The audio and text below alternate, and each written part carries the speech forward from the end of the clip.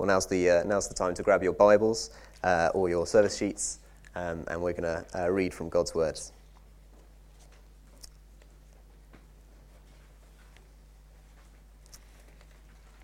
So the first reading is Hebrews 7 from verse 22.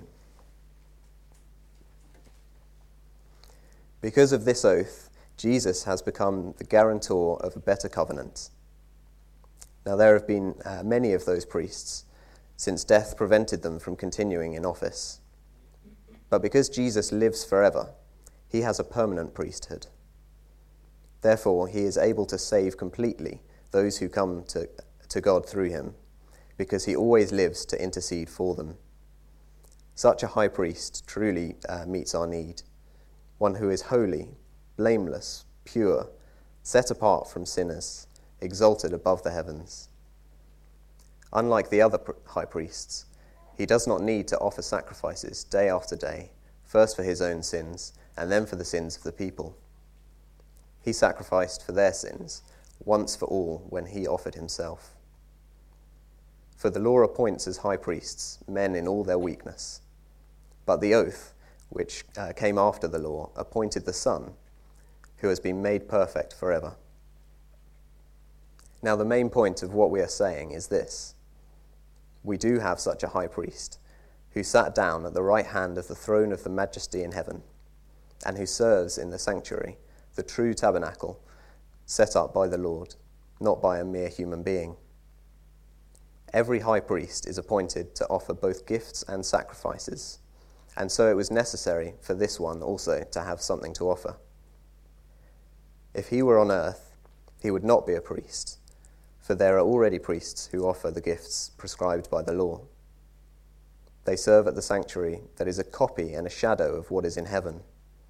This is why Moses was warned when he was about to build the tabernacle.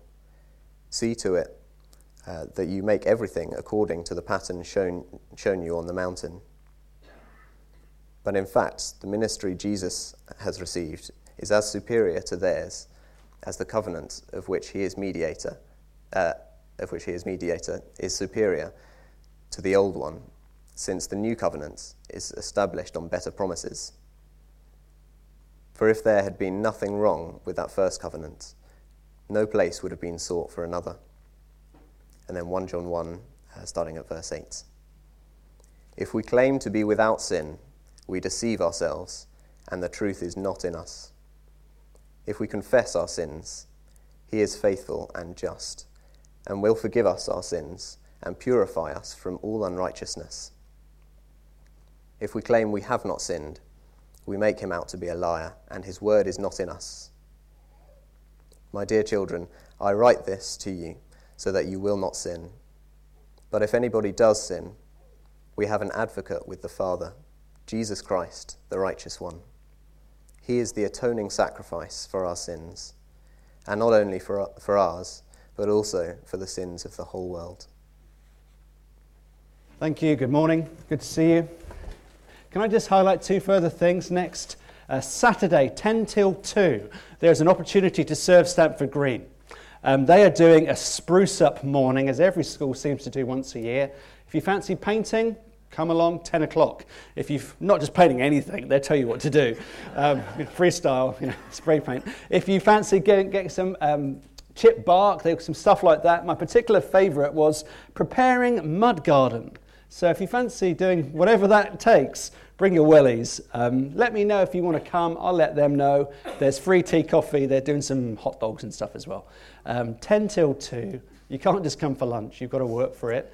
If you want to come and serve the school here, it's a great opportunity. Please let me know. Secondarily, more importantly, probably, on the 21st, so that's 2 Sundays' time, I'd like us to gather as we did before in January, because finally, and it's taken quite a while, we've got our hands on the documentation that we've been working on behind the scenes from the FIEC. We have 2 affiliations. One is with the group of English and Scottish and Welsh and even Irish churches called the FIEC, the Fellowship of Independent Evangelical Churches. We align ourselves with what they believe and hold dearly. And we also align ourselves with an international, worldwide group of churches called Acts 29. So we are in the process of standing on our own 2 feet as a church. We're working out how to govern ourselves, and we want you to see what we've been working on. So in 2 Sundays' time, please save the date. We'd love you to bring some food, as we did before, to share, something for yourself to enjoy, a little bit more, and then we get together. We'll turn our chairs the other way. We'll use the projector. I've got some exciting Word documents to show you. Do I hear a woo? Woo. Okay, you won't be a woo when you see them. But it's really, really important. So please, can you put that in the diary? I'll send out an email in the next few days to say 21st of May. We'll turn our chairs the other way. We'll even use a projector to show I'm in touch with modern technology. And it's very, very important to say we are almost at the point of saying we stand on our own 2 feet legally, financially. We're already there as a church. We exist. But I'd love you, for as many of you who can be there, to be there. Kids invited as well, 21st of May. Let me pray. Father, from the very beginning of time, when there was nothing, there was something, because you spoke and you gave life. And it's a life-giving word that still exists today. We think of the book of Ezekiel, 800 years or so before the birth of Jesus, and there's a valley of dry bones. Nothing existed. Death existed. And yet you spoke a word through your prophet, and life was given. And we think how John in his gospel begins his gospel by taking us all the way back, not just to the beginning of history and creation, but even before. And we are told by John, and from his lips and pen, that there was the Word, and the Word was with God, and the Word was God. Father, thank you that you have not changed. And so just as you gave life at the beginning, you still give life today. A lot of us feel weary and tired. Please, would you give us life afresh? By your Spirit, make these words not just understandable to us. We don't just want to understand, we want to live afresh. And so we need your help. Give us energy, give us concentration, but we pray even more by your Spirit, the Spirit of truth, he would work in our lives so that we will see Jesus as precious again. Amen. A year ago, we got a TV, and we got a TV license. First time we've had a TV license for years and years and years. We've gone from famine to feasting, so we've gone from having Netflix at £5 a month to having Sky, and we've got everything for a year because I got a deal. But this week I was watching an advert that I found very, very moving. The advert, as it was portrayed, told me that 1,000 people a day are told that they have cancer, life-threatening or life-ending cancer. Being a bear of little brain, I started to think about that sentence. I thought 1,000 people, so that's 7,000 a week. That would be a lot a month. That would be a really big number a year. That's a lot of people, 1,000 people. 1,000 people a day. 1,000 people every day wake up and hear news that they weren't expecting. Perhaps they've got a cough, perhaps they've got a cold, perhaps they've had a scan and they're going back into a waiting room. 1,000 people a day find out that they have life-threatening or life-ending news. It's called cancer. And then at the end of the advert from Cancer Research, they were saying, please give £2 a day. Please give £2 a day, or maybe even £2 a month. We can beat this together. And it's a really good cause to give to. But I thought 1,000 people a day receive life-threatening or life-ending news. That is really, really serious. It was portrayed in a wonderfully moving, authentic way from Cancer Research, who do a lot of good work. And it made me think about the beginning of this book, 1 John, that we're looking at. Please turn to it on your service sheet or in your Bible or on your electric device. John wants us to be under no illusion. He didn't have a cameraman, he didn't have visual aids, but he said, we've seen Jesus, he really existed, we've seen him with our eyes, we've touched him with our hands. But very quickly, having said the authenticity, the reliability, the historicity of the person called Jesus Christ, who walked the earth, and wanting us to know complete fellowship, verse 3, with the Godhead, with Father, Son, and Spirit, wanting us to know deep, satisfying, life-giving joy, verse 4, John, as we saw last week, begins to change tone, and it gets very somber and very serious quite quickly. Because we may not have cancer in our bodies at this point, but John is saying, and the whole gospel is about, a life-threatening disease that's even more serious. It's called sin. You can see that from verse 6. Every single one of us has this disease. Verse 6, John says, if you say you have fellowship with God, but walk in darkness, you're deceived. That means there are many people, perhaps in this room, definitely in this communities, certainly in this world, who have a life-threatening disease, have an eternal life-thwarting disease called sin, called rebellion against God, called, as Nick put it, shove off God, I'm in charge, no to your rules. It's called sin. But they think they're Christians, but they're not. Verse 6. They think they have fellowship with God, but they don't. Verse 6. Verse 8. If we claim to be without sin, no, doesn't apply to me, we deceive ourselves. We saw this last week, verse 10. If we claim we have not sinned, we make him out to be a liar. In other words, John is saying there are self-deceived people in the world who think they don't have a problem, but they do. It's as if the X-ray is on the screen showing that you've got cancer of the lung lining, but you say, no, it's not true. Well, says the doctor, do you have any reasons to base your conviction on this? Well, no, but it's not true.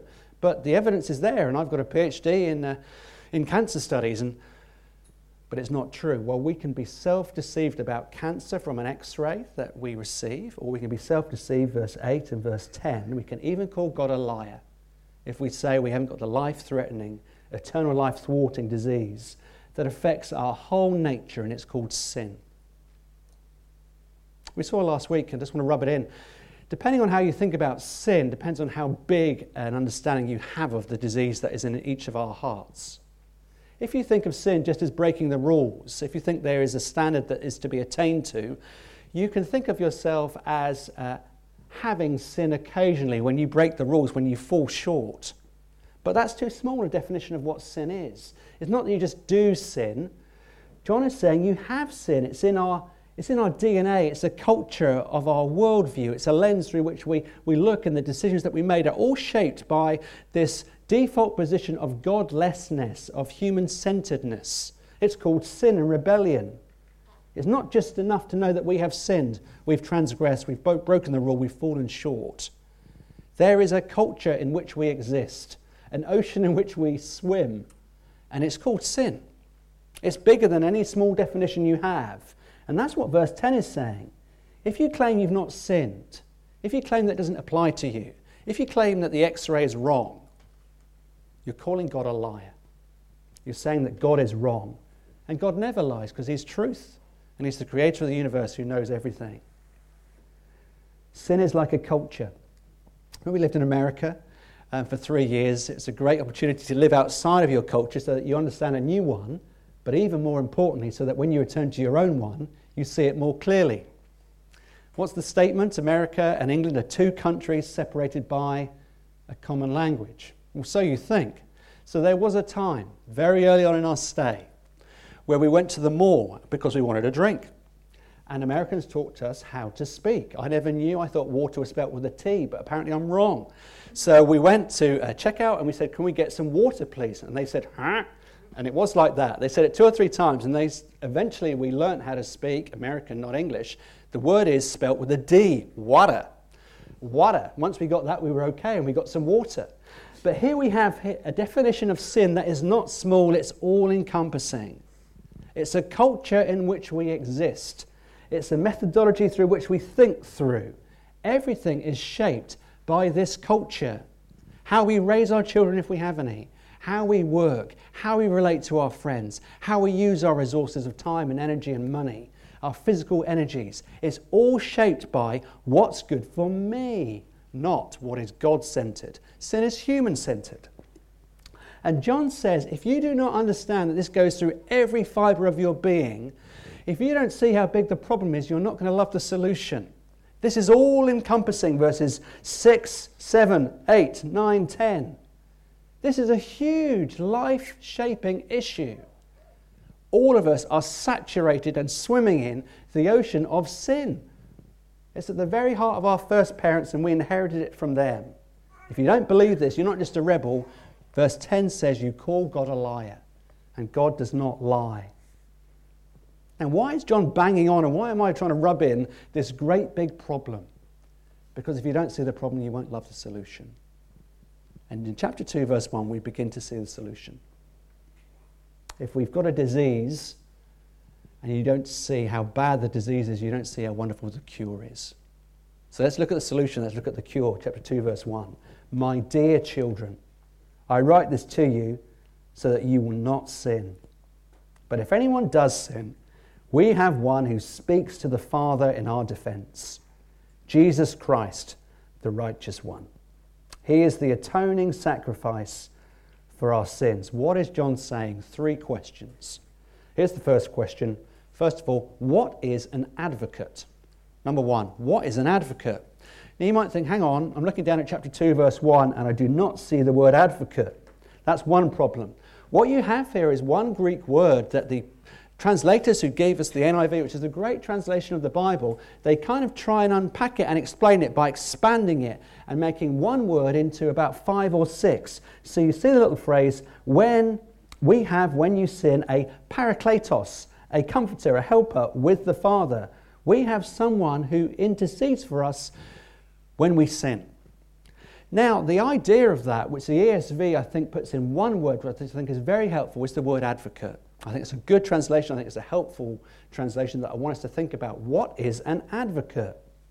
What does it mean that we have one who speaks to the Father in our defense? What does that mean? An advocate is someone that you have a legal relationship with. It's an official person. It's someone who fights for you, someone who represents you. Whatever they achieve is yours. If they win, you win. If they lose, you lose. An advocate is a legal representative that you have a close relationship with.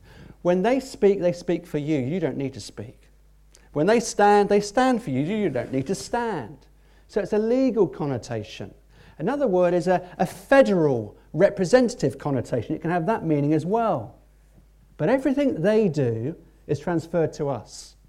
Everything that we've done is covered by them. They stand in our place. So here are some examples. Number 1, warfare. Warfare, you have an advocate. In the olden days, when people used to line up, not with military precision, but with horses and chariots at the back, and people were standing there with warfare implements such as spears and swords and daggers and shields, you would have the battle of champions. If you didn't want bloodshed on a battle of the Somme kind of standard, you would say, rather than us all charging at each other, let's have a federal head, let's have a representative, let's have a champion, and you would have a battle of champions. One person who would represent one side of the warring fractions. So rather than thousands and thousands of people dying, you would say, let's select the strongest, not the weakest.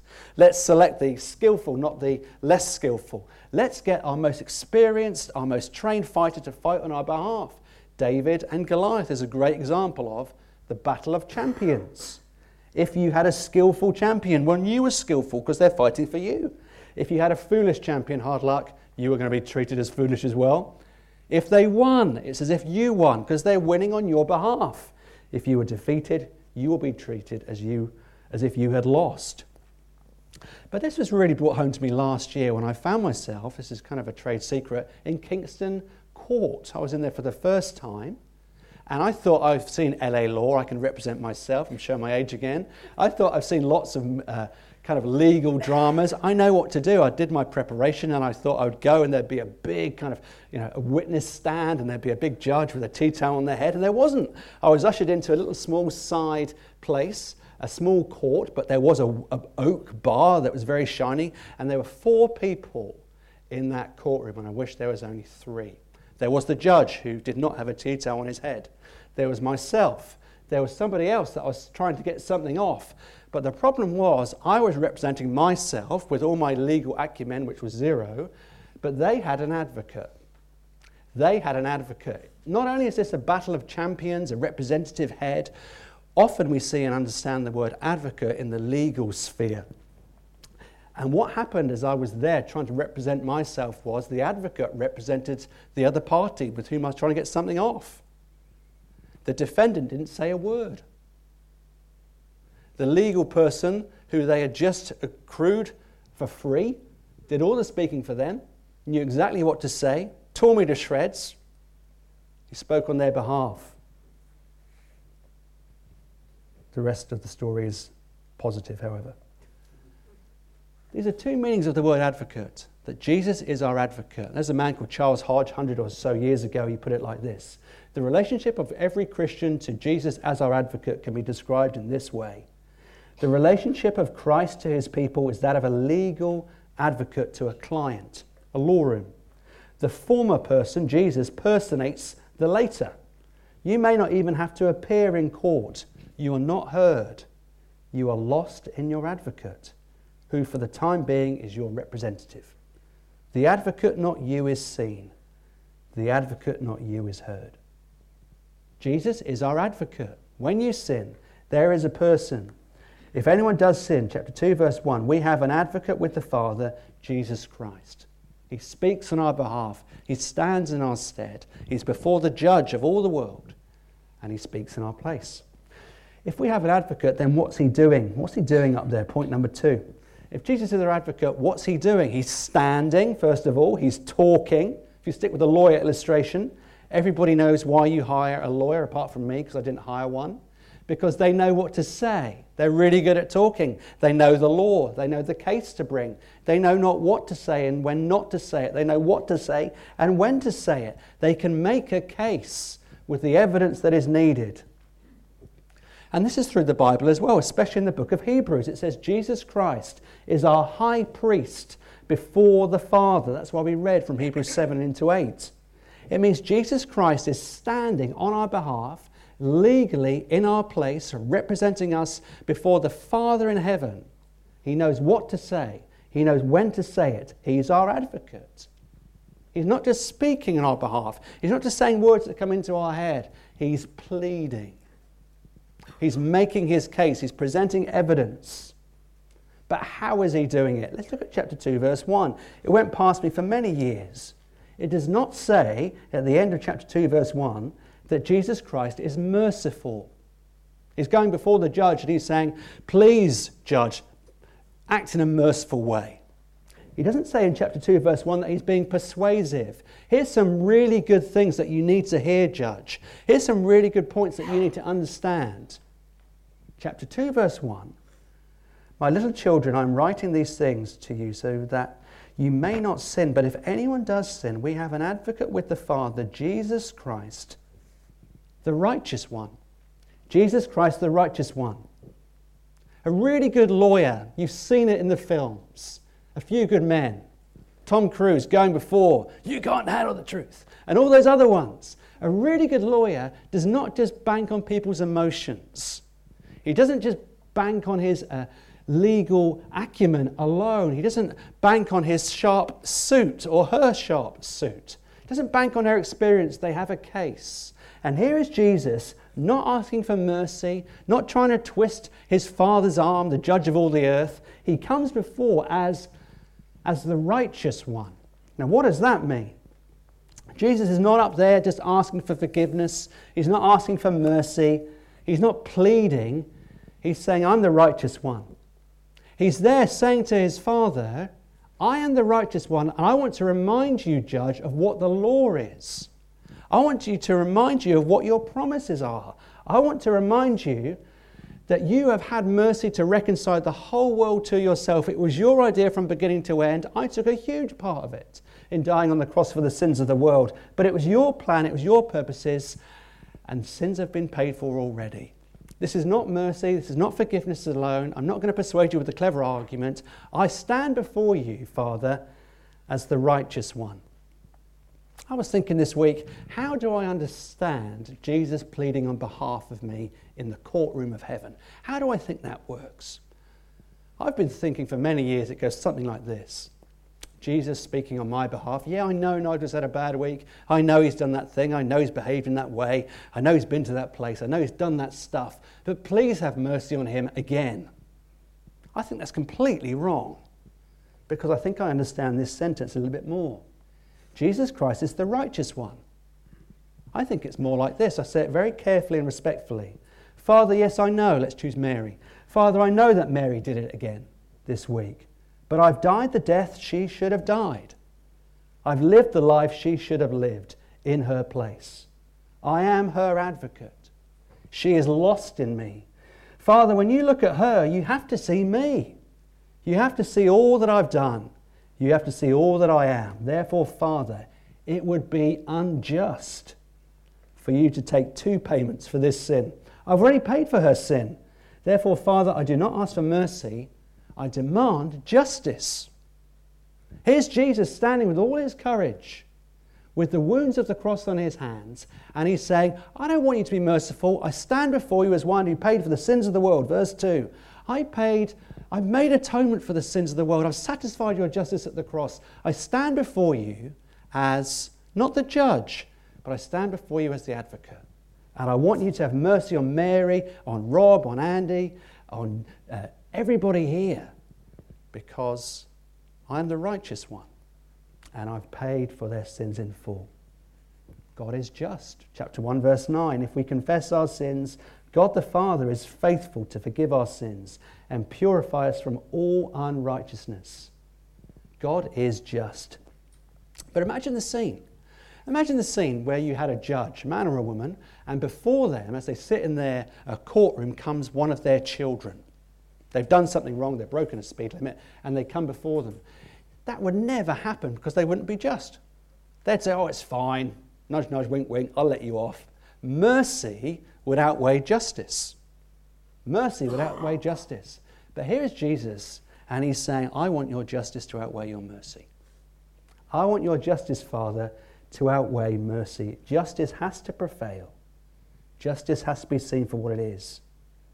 And here's John in verse 1, and he's saying, Christ the righteous stands in your stead, in your place. He speaks for you, he stands for you, he's interceded for you once and for all.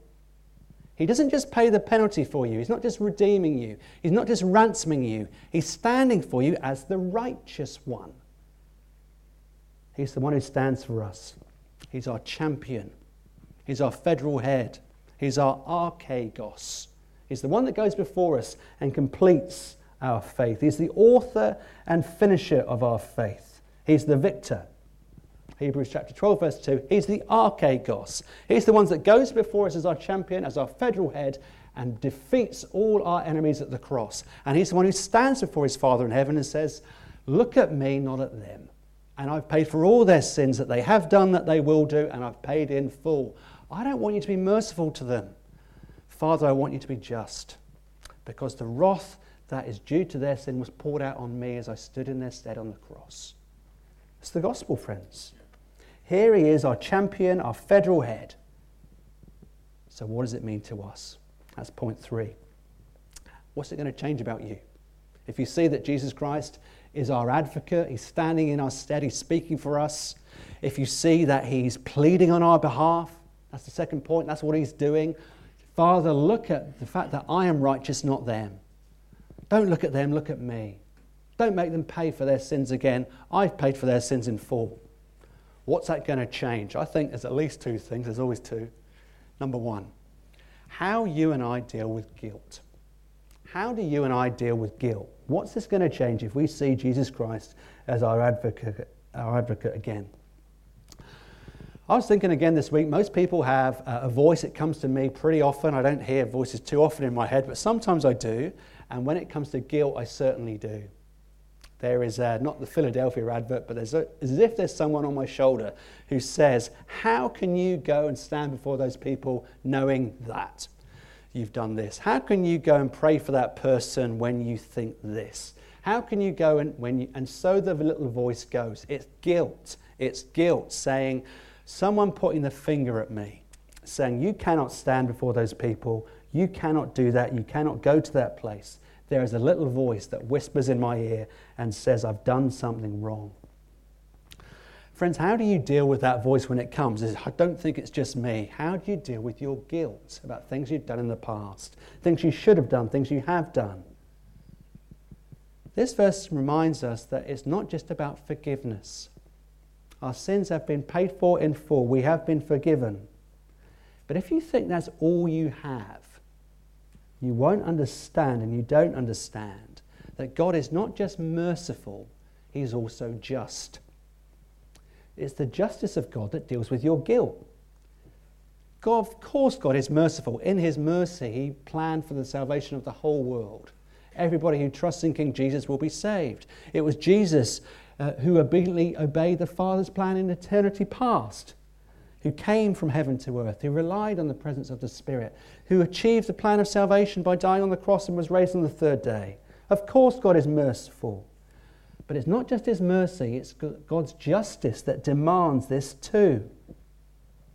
Paul in Romans 8 gets carried away when he understands the righteousness of Jesus and what that means to Christians. He says, therefore there is now no condemnation for those who are in Christ Jesus. Paul's getting carried away. He's understanding the legal courtroom aspect of our salvation. This is not rescue. This is not forgiveness. This is justice. And so he says, who will bring any charge against those who God has chosen? Christ Jesus, who died, more than that, who was raised to life. He's at the right hand of God, and he is also interceding for us. Who will separate us from the love of Christ? This is not just forgiveness. This is justice. That means your sins are paid for in full. If you understood that, if I understood that, we can tell that voice to be quiet. We can tell that past guilt to be done away with, because Jesus Christ is the righteous one. So he stands in our place. He says, I know what so-and-so has done. I know how Nigel's behaved. I know his life struggles to be something of integrity and authenticity. He makes loads of mistakes. He goes to loads of silly places. He thinks so selfishly. But I'm the righteous one, and I've paid for his sins in full. Therefore, guilt, be quiet. Because Jesus Christ is the righteous one. Do you believe it? If you don't know that, then you will never be able to deal with your guilt. But when you see it, that God looks not at you, but you in Christ Jesus, if you're a Christian, he stands on your behalf, he speaks in your place, he stands in your stead, then you can deal with your guilt. If you don't quite get it, keep talking, keep reading, keep praying. Jesus Christ is your advocate. When God looks at you, he sees King Jesus. In chapter 2, verse 1 says, he is the righteous one. He lived the life you should have lived. He died the death you earned. Jesus Christ is the righteous one. Here's the second thing, not just guilt, despondency, disappointment. How does the fact that Jesus is our advocate help us deal when we're really discouraged, when we're really low, perhaps when we're really beginning to battle with depression? I think it's true to say that most people who struggle with despondency, discouragement at a really deep, heavy level, especially depression, it has something to do intimately with a loss of hope in their life. Something that they were really banking on didn't materialize. Something that they were dreaming that would come true that just fell into tatters. When people are discouraged and it leads perhaps to depression, often it has a lot to do with a loss of hope in their life. They've lost something that was really important to them, something that was precious to them and valuable. They've lost it. Something in their life that means so much that just didn't materialize. And hope seems just like a tea bag. It seems to have disappeared. And you get despondent and discouraged. But I think I know why that might be. Because there's something in your life that you're holding on to, that people hold on to, that they actually think is their record. They think that it's something that they can present to God and say, look, I am worthy because of this. And now it's in tatters. You can give me your affection. You can approve of me because of this. See what I've done. See what I've achieved. These are some of the things that you can look at to say, I'm worthy, that I can stand on my own 2 feet. I can stand before the throne of God. But when one of them falls through, perhaps someone who said they would love you doesn't. When the job that you thought was going to be great and that you could achieve and kind of it would give you status and standing, when that hasn't worked out, when your career has stopped, you can be despondent and discouraged. How does the fact that Jesus is your advocate, that Jesus Christ is righteous in your stead, how does it apply to that if you think hope is lost, if you think you're discouraged, if you think your reputation is in tatters before the world, or even in your own family? You need to understand the hiddenness. You need to understand the hiddenness that as Jesus stands before his Father, you are in him. Those 2 words are so precious. We are in him. If you have time this afternoon, go to Acts chapter 6 and 7. If you go to Acts chapter 6 and 7, you'll read the story of Stephen. Stephen was a great preacher in the early church. He was also the first martyr in the early church. And because he's preaching the gospel, he's preaching about salvation through grace alone, only through Jesus Christ, the religious authorities and rulers are getting really hot under the collar, and they get so hot under the collar they say, we want him dead. We're just going to do away with him. We're going to execute him. And so they have him bound, they have him arrested, and they take him outside and they're going to stone him to death in the most graphic and one of the most horrible ways to die. And as he's about to be stoned to death, God gives him a gift. He gives him an understanding of the principle we find in chapter 2, verse 1, that Jesus Christ is his advocate. He opens the heavens for Stephen, and Stephen looks up into heaven and he sees a wonderful sight. I see heaven open, and I see the Son of Man standing at the right hand of God. They're just about to throw the first stone at his head to put him to death. And God gives him a gift of rending the heavens back. And he sees the reality that Jesus Christ is standing on his behalf. That Jesus Christ is interceding for him. He's advocating for him. Stephen's not saying a word, but he sees, as he's about to die, Jesus Christ standing in his stead. I think this is right. This is the only time in the whole Bible that Jesus Christ is described as standing before the Father. Nearly all the time it's sitting, because it's a finished work kind of picture. But here Jesus Christ is off his throne, as it were, and is pleading on his behalf. And what I thought about this week is, on earth, here's Stephen, he's about to lose his life. He's being condemned, he's been before a kind of a kangaroo court, he's had everything taken away from him, his reputation is in tatters. His livelihood is about to go. He's probably buried in his sand up to his neck so he can't get away. His freedom is gone. Everything is gone. Everything that the world prizes, Stephen has lost, and he's about to lose his life. He hasn't got a name. He hasn't got a claim. He's got no popularity. He's got no success. He's about to be stoned to death. And yet, because God opens the heavens up, and because he looks up and he sees Jesus Christ standing on his behalf, he understands the hiddenness. His face becomes radiant. And it's as if everything on earth suddenly goes into slow motion and he's taken up with the glory and beauty of King Jesus. He sees Jesus advocating for him and he kind of gets really excited and forgets what's about to happen. Friends, to the degree you have some similar understanding of that Jesus Christ is standing on your behalf, he's speaking on your behalf, when that voice comes of guilt, when you think hope is lost or it's fading fast, remember chapter 2, verse 1.